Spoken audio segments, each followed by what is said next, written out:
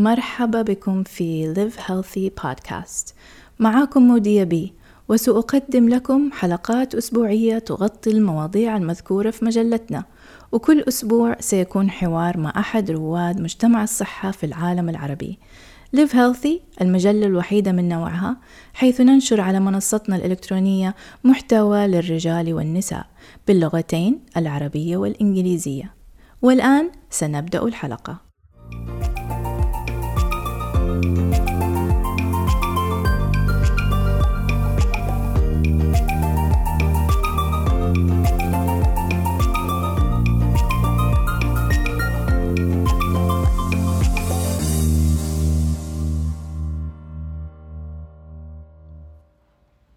18 أكتوبر 2018 هو يوم مهم لضيفنا، لاعب كرة القدم الدولي السابق لنادي الوحدة أحمد العكبري. إنه اليوم الذي تغيرت فيه حياته إلى الأبد عندما خرجت سيارتي عن السيطرة وانقلبت في منطقة المفرق في أبو ظبي. تركه الحادث مشلولا من الخصر إلى الأسفل، ومع ذلك لم يوقفه هذا الحادث من تحقيق إنجازات عظيمة. أصبح الآن أول شخص من ذوي الهمم حاصل على رخصة تدريب دال من الاتحاد الآسيوي لكرة القدم. ويقوم أحمد بتدريب لاعبي كرة القدم الصم في مؤسسة زايد العليا لأصحاب الهمم في أبو ظبي منذ فبراير. اليوم سنناقش رحلة العكبري من حياته كلاعب كرة قدم، وعودته من حادثته بعزم، وحصوله على رخصة التدريب، وما هي تطلعاته التي تمضي قدما في الحياة. أهلا بك في البودكاست أحمد، إنه من دواعي سروري أن تكون معنا. أخبرنا بالمزيد عن نفسك وكيف وصلت إلى ما أنت عليه اليوم. ما هي خلفيتك في الرياضة؟ أولا أنا جدا سعيد باستضافتكم لي في هذه المنصة وهذا البرنامج، والشرف أني أكون أحد ضيوفكم اليوم. أول شيء الله يسلمكم، أنا من عمري 6 سنين في هذا المجال اللي هو مجال الكورة والرياضة، ويعني التحقت في نادي الوحدة من أنا عمري 6 سنين، وتأسست شوي شوي لين وصلت الفريق الأول، ناشئين شباب فريق الأولمبي لا الفريق الأول. وكانت يعني أهدافي كلها تتمحور في المستطيل الأخضر طبعاً. والحمد لله يعني حققت 3 بطولات مع نادي الوحدة، وهي كاس رئيس الدولة وكاس الاتصالات وكاس السوبر. وكانت يعني أهدافي وطموحاتي جدا كبيرة مع نادي الوحدة، وقدر الله ما شاء فعل. حادث سير غير مجرى حياتي طبعا، وعلى ما هو اللي انتم تشوفونه أنا اليوم في هذا المجال اللي هو مجال التدريب لأصحاب الهمم. وهذا أنا المجال إن شاء الله اللي أنا أطمح له أني أوصل له في الفترة القادمة. طيب، خلفيتك في الرياضة يعني هي حياتك كلها، يعني بدأت من عمرك 6 سنين؟ أنا من عمري 6 سنين في هذا المجال، يعني أنا وقتي كله كان يعني 24 hours كورة. أيوة، يعني وهذا شيء مرة مهم في تطلعاتك المستقبلية، لأنه أنت نشأت بالتفكير هذا، ما هو تفكير جديد عليك. بغض النظر عن حادث السيارة، يعني هي نظرة إنسان للحياة. فأنا شايف أنه ما شاء الله عليك، يعني عندك ليونة ومرونة وتقبل القضاء والقدر، بس توجهك ما زال في نفس الاتجاه من ناحية الرياضة. إيش الشيء اللي في الرياضة اللي خلاك تستمر فيه؟ أنت عارف في ناس مثلا تصير لهم مواقف وحوادث يبطلوا من حياتهم ويغيروا مسارهم ويمسكوا طريق تاني، لكن أنت ما شاء الله استمريت في نفس الطريق. أنا الله يسلمك أختي، أنا متأسس وبادي حياتي كلها في الرياضة، فحسيت أن هالشيء ما أقدر أفارقه، شيء خلاص نفس ما يقول لك في الجينات، يعني خلاص شيء في أيوه. دمي يجري، ما أقدر أفارق شيء اسمه رياضة يعني. سبحان الله. طيب عشق هذا من الطفولة يعني. أيوة، تجربتك في الحياة من الطفولة إلى الآن وبعد الحادث، إيش الشيء اللي أنت بتشارك ذوي الهمم؟ يعني إيش المسج أو الرسالة حقتك اليومية اللي أنت حابب المتدربين يفهموها منك أو يكتسبوها منك؟ أول شيء أنا طبعا من عمري 6 سنين لين وصلت 21 سنة تقريبا صار لي الحادث، يعني فترة مو بسيطة، فعندي خلفية عن الرياضة أو عن الكورة، فحاب يعني الخبرة اللي أنا اكتسبتها في هذه الفترة أفيد فيها غيري. فشفت أن هذا الطريق الأنسب أن أنا أساعد أخواني من أصحاب الهمم اللي هم من فئة الصم وفئة الذهني، أن أنا أساعدهم يعني أفيدهم بالمجال اللي أنا فاهمه واستفدت منه في هذه الفترة كلها. حسيت ان عندي الاستطاعه والقدره اني انا اوصل لهم بعض من المعلومات اللي انا استفدتها في هذا المجال. جميل. إيش التدريب التأديبي دي اللي هو disciplinary training؟ تدريبي. التدريبي هي التدريبي. شهاده هي تدريبي هي شهاده معتمده من الاتحاد الاماراتي والاتحاد الاسيوي، كوني مدرب معتمد كأول مدرب صاحب همه معتمد من الاتحاد الآسيوي. وهذا طبعا يعتبر شيء بالنسبة لي مو بسيط أني أكون أول صاحب همه، هذه مسؤولية تعتبر بالنسبة لي، وإن شاء الله أني أكون على قد المسؤولية هذه. ما شاء الله. طيب كيف تتواصل مع ذوي الهمم اللي هم الصم؟ يعني تعلمت sign language ولا؟ هي في البداية صراحة هي في البداية كان معي أحد الأخوان يكون مترجم معي، أخذت لي فترة بسيطة اللي هي فترة شهر. بعدين مع الوقت حبيت أني أنا بروحي أتأقلم معاهم، يعني كذا يوم أخلي المترجم ما يكون موجود، أنا أحاول أتأقلم معاهم. وطريقة التواصل يعني تكون سهلة مع الوقت تتعلمينها. يعني الحمد لله أنا اليوم بعد شهرين أو 3 أشهر أنا يعني أمشي يومي كامل بدون أي مترجم أو مساعد. خلاص الجماعة قاموا يتفهموني وأنا أتفهمهم يعني. وحاسس حتى منهم تواصل صعب.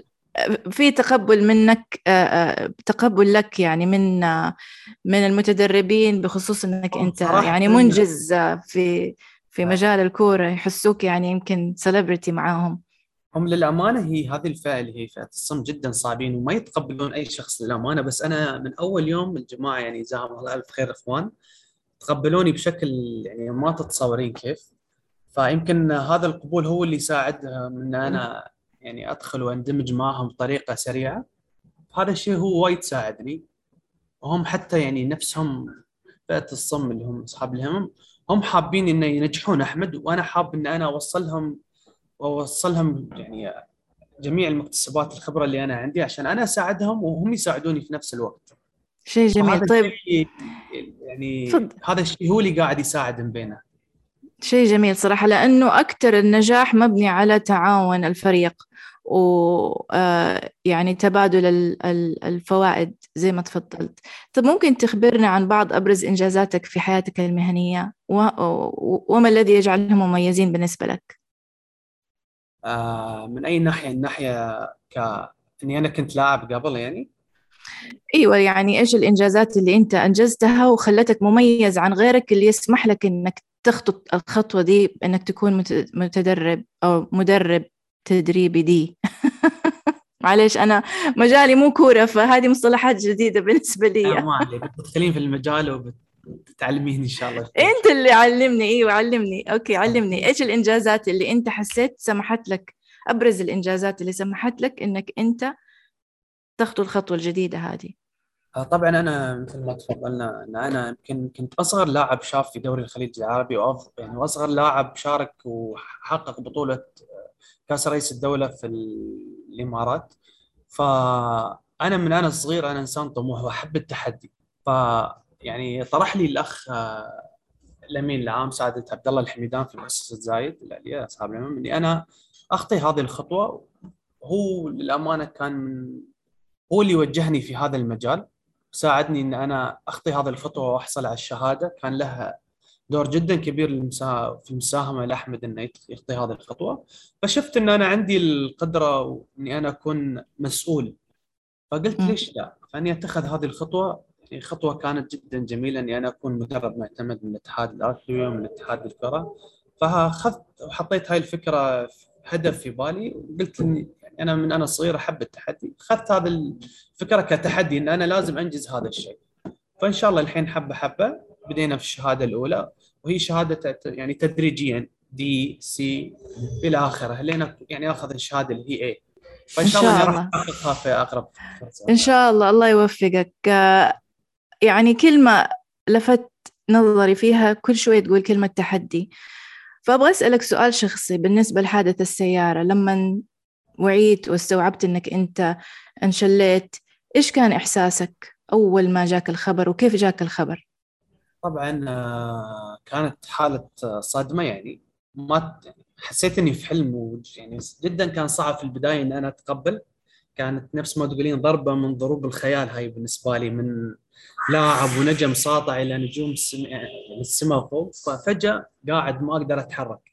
أخذت للأمانة فترة طويلة لين أنا أصحى من هذا الحلم نفس ما يقولون.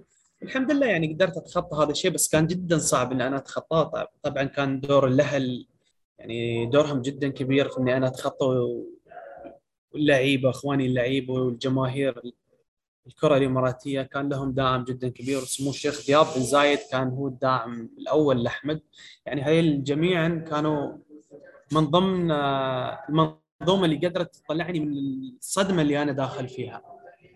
فكان أكيد جدا صعب صدمة، يعني أتقبل أكيد. هذه الصدمة، هل بس ممكن تقول أنا جربت. إنه هذا أصعب تحدي واجهته في حياتك؟ اي نعم، هذا كان يعني اني انا اصحى من هذه الصدمه او من هذا الحلم كان اصعب خطوه انا خطيتها.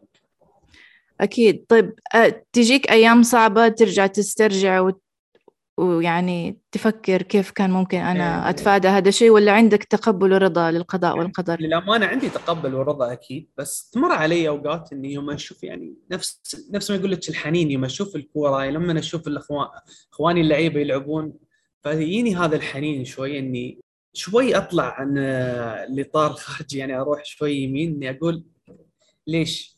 سبحان الله. فارد أيوه. ايوه فارد اتقبل، يعني بسرعه ارجع نفسي واقول ان هذا تحدي ورضا، والحمد لله قدر الله ما شاء فعل، هذا اكيد بيكون خيره لي، فالحمد لله.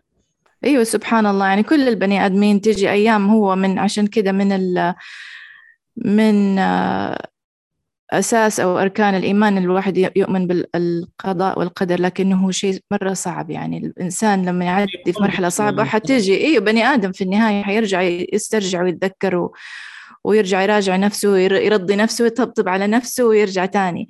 هذه ردة فعل بني آدم في طبيعي. هذا الوقت طبعا القبول والرضا جدا مهم في هذه الفتره، كانت بالنسبه لي يعني ركزت على هذا العامل بشكل كبير، انه يكون عندي قبول ورضا وتحدي للفتره القادمه. وانا في هذا المجال اللي انا قاعد اخطيه اليوم، يعني انا السبب في هذا المكان، عشان انا ما ودي يوم من الايام حد يخطي يعني الغلط اللي انا غلطته في هذه الفتره، فابى اكون نور لمن هو قادم من بعدي ان شاء الله. فما ابغى اي شيء. حد يغلط الغلط اللي انا غلطته. طيب السؤال معلش اللي يفرض نفسه، اللي أنت قلت إنه غلط، هل أنت قبل الحادث كنت مسرع؟ إيش الشيء اللي خلى السيارة إن هي آه، هو تصدم؟ كانت عندي مشكله يمكن في الاطار، هو السبب كان اتوقع، لان تخطيط الحادث كان يعني اطار السياره هي كانت المشكله. يعني اتمنى ان من الاخوان والخوات دائما يركزون على بين فتره وفتره يشيكون على الاطارات وعلى الاشياء المهمه في السياره، عشان ما يحصل معاهم اللي حصل معي. وفي النهايه هذا يعني قضاء وقدر، ما حد بيشرد طبعا، من لكن إن الواحد يعقلها ويتوكل، يعني لازم إنه يشوف سلامة الواحد لازم السيارة. دائما يحسب حسابه لاي شيء، مهم. ويجهز نفسه لاي شيء، ويكون يعني بين فتره وفتره يركز على هذه الاشياء المهمه في السياره. انا اليوم كاحمد انا ما في شيء تغير علي، يعني الا ان انا اليوم البارحه انا امشي، اليوم قاعد على كرسي، بس لو تشوفيني الحمد لله كشخص قدامك الحمد لله بألف صحة وعافية. يمكن الرياضة من الصغر هي اللي ساعدتني في هذا الشيء. مهم. فالرياضة جدا مهمة في حياة أي إنسان. أنا طيب طبعا ممكن اخترت الرياضة، فشيء وايد ساعدني في هذا المجال. طيب ممكن تقول إنه الرياضة بتأثر برضو على التفكير الذهني؟ يعني تحس الناس اللي عندهم سبورت لايف وحياتهم فيها لياقة بدنية بتأثر برضو تفكيرهم ومم للحياة. يعني الشخص اللي يكون رياضي يكون عقليته كمان رياضية وسليمة من ناحية هذه عشان يقدر يتخطى. في علاقة بين دائما يقول الرياضة لك العقل البدنية السليم في الجسم السليم. س... صحيح، هو آه، ده اللي أنا بوصل له. دائما يقول لك العقل، يعني العقل السليم في الجسم السليم، فالواحد لازم يحافظ على نفسه. فهذا الشيء هو بيساعد حتى على عقليتك في حياتك اليومية. فالرياضة جدا مهمة حتى تساعد، يعني تساعد في حياتك اليومية كاملة، عقليا بدنيا أيا كان. تمام. طيب خلينا نرجع للمتدربين عندك. هل عندك قصة حب تشارك المستمعين عن أيام التدريب مع المتدربين؟ موقف مضحك أو موقف صعب واجهته معاهم؟ والله للأمانة ما واجهت أي صعوبات مع في التدريب، لأن أنا نفس ما قلت لك الإخوان هم حبوا أن ينجحون أحمد. في البدايه، فهذا الشيء اللي وايد ساعدني ان انا ما اواجه اي صعوبات معاهم. فصار عندهم القبول انهم ينجح، حتى يعني عندهم الفكره ان نحن نبى ننجح احمد، نجاح احمد من نجاحنا. فالاولويه صارت يعني اولوياتنا كانت البعض في طب النهايه. كيف وصلوا للفكرة هذه إنه ينجحوك أنت؟ يعني ليش أنت حاسس إنه هم مهتمين في نجاحك؟ لان قاعدين يشوفون التجارب اللي انا والتحديات اللي انا قاعد اخوضها في هذه الفتره، فحبوا هم يشاركوني هذا التحدي. ممكن طيب جميل، وكيف وصلوا لك هذه الفكرة؟ هم يعني قالوا لك إنه إحنا هم مهتمين في في نجاحك؟ البدايه قبل ما قالوا لي، هم انا قاعد اشوف الشيء بعيني واللي حولي قاعدين يشوفون الشيء. في البدايه الاخوان ما كانوا منضبطين، صاروا منضبطين في التمارين، في التواقيت، يعني منضبطين في كل من كل النواحي يعني في هذا المجال.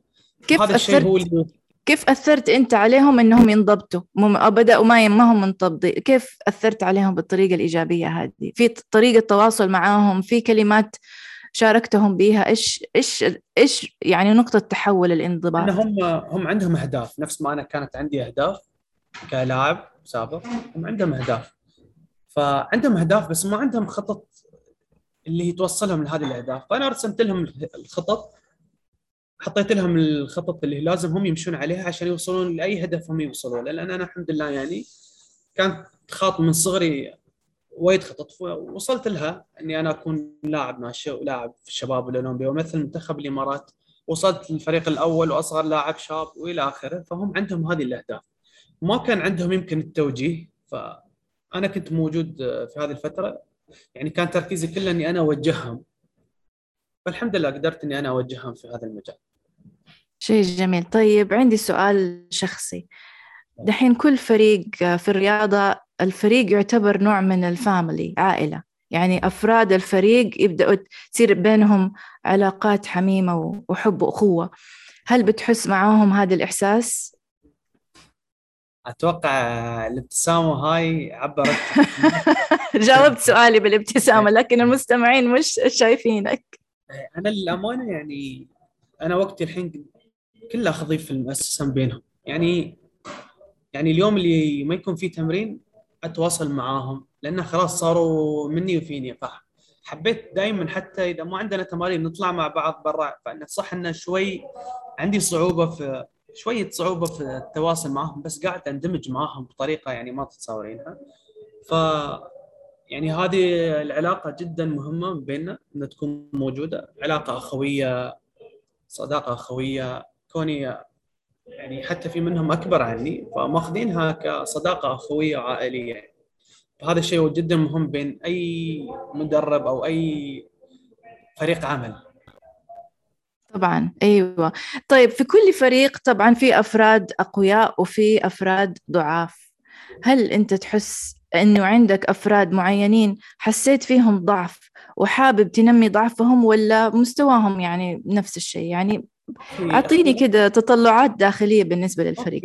ما في فريق بيكونون كلهم بنفس المستوى او كلهم بنفس المقتدرات. يعني انا اللي يمكن العب ما كنت مستوى اللعيبه الثانيه انا افضل هم افضل، لا، في كل لاعب له يعني ميزه. مم. فانا ونقاط احاول قوة ونقاط ضعف. انا طبعا. احاول انمي من كل واحد، اطلع الميزه الزينه اللي فيه.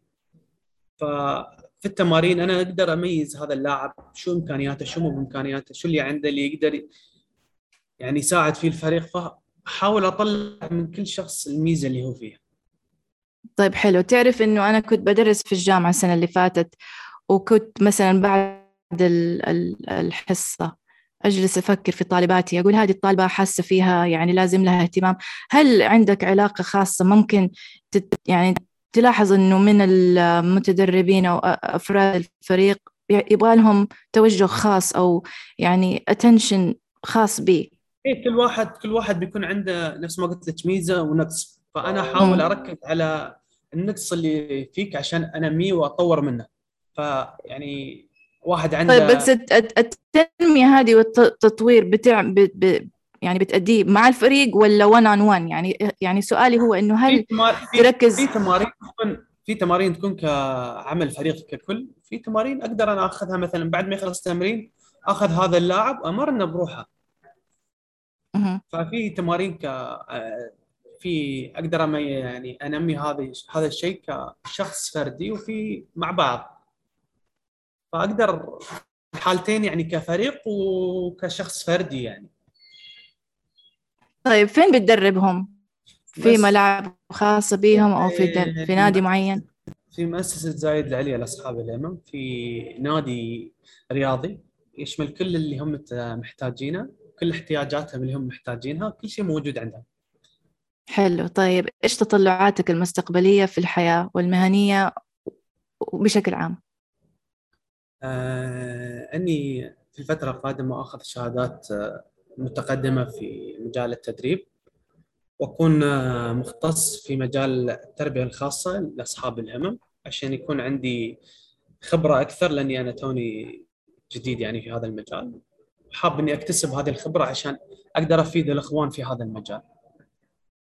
طيب عندك نصيحة تود مشاركتها مع شخص واحد أو توجه لمجموعة يغير حياته؟ طبعا أحب أقول لأي شخص يمر بالظروف اللي أنا أمر فيها، أن ترى الظروف هي اللي تصنع منا أبطال. فالواحد لازم هو يسوي له يعني، هو يوجه له الظروف، ما يخلي الظروف تصنع منه، هو يصنع من الفترة اللي هو يمر فيها ظرف مناسب له هو. وجدا صعب ان الواحد يعني يعني يتخطى هذا الشيء، بس هذا كله بالعزيمة والإصرار الواحد يقدر يتعدى هذا الشيء. حلو، فأتمنى العزيمة والإصرار. أتمنى من الجميع انه يكون عنده هذه العزيمة والإصرار ويتحدى أي ظرف ويواجهه. حلو. طيب كيف مع ممكن التحدي كل نتواصل شيء يمكن. معك مع التحدي؟ حلو. كيف ممكن نتواصل معك؟ على أي قنوات تواصل اجتماعي ولا إيش تفضل؟ كيف الناس يتابعوا أخبارك؟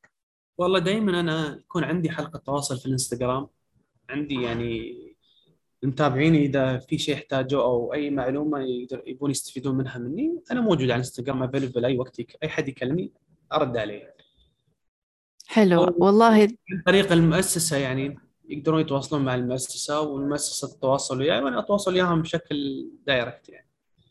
فنفس ما والله قلت لك، شرف. أنا اليوم أنا سبب في وجودي في هذا المكان، سبب إني أنا أكون نور لمن هو قادم من بعدي. والله شرفتنا صراحة وأنستنا أعطيتنا أمل في الحياة وفي تغيير المسار الإيجابي بنفس الأهداف ممكن الإنسان بدأ فيها من الطفولة. شكرا. مشكور، وأنا جدا سعيد باستضافتكم لي مرة ثانية في هذا المنصة، وتشرفنا أن نحن اليوم تواصلنا معكم وتعرفنا عليكم في هذا المنصة. بارك الله فيك، الله يوفقك. شكرا. بالعافية، مشكورة. وصلنا لنهاية البرنامج، وأتمنى أن تكونوا استمتعتم بهذه الحلقة. شاركونا آراءكم بالاشتراك بالبودكاست، وإلى اللقاء. معكم موديا من The Live Healthy Podcast.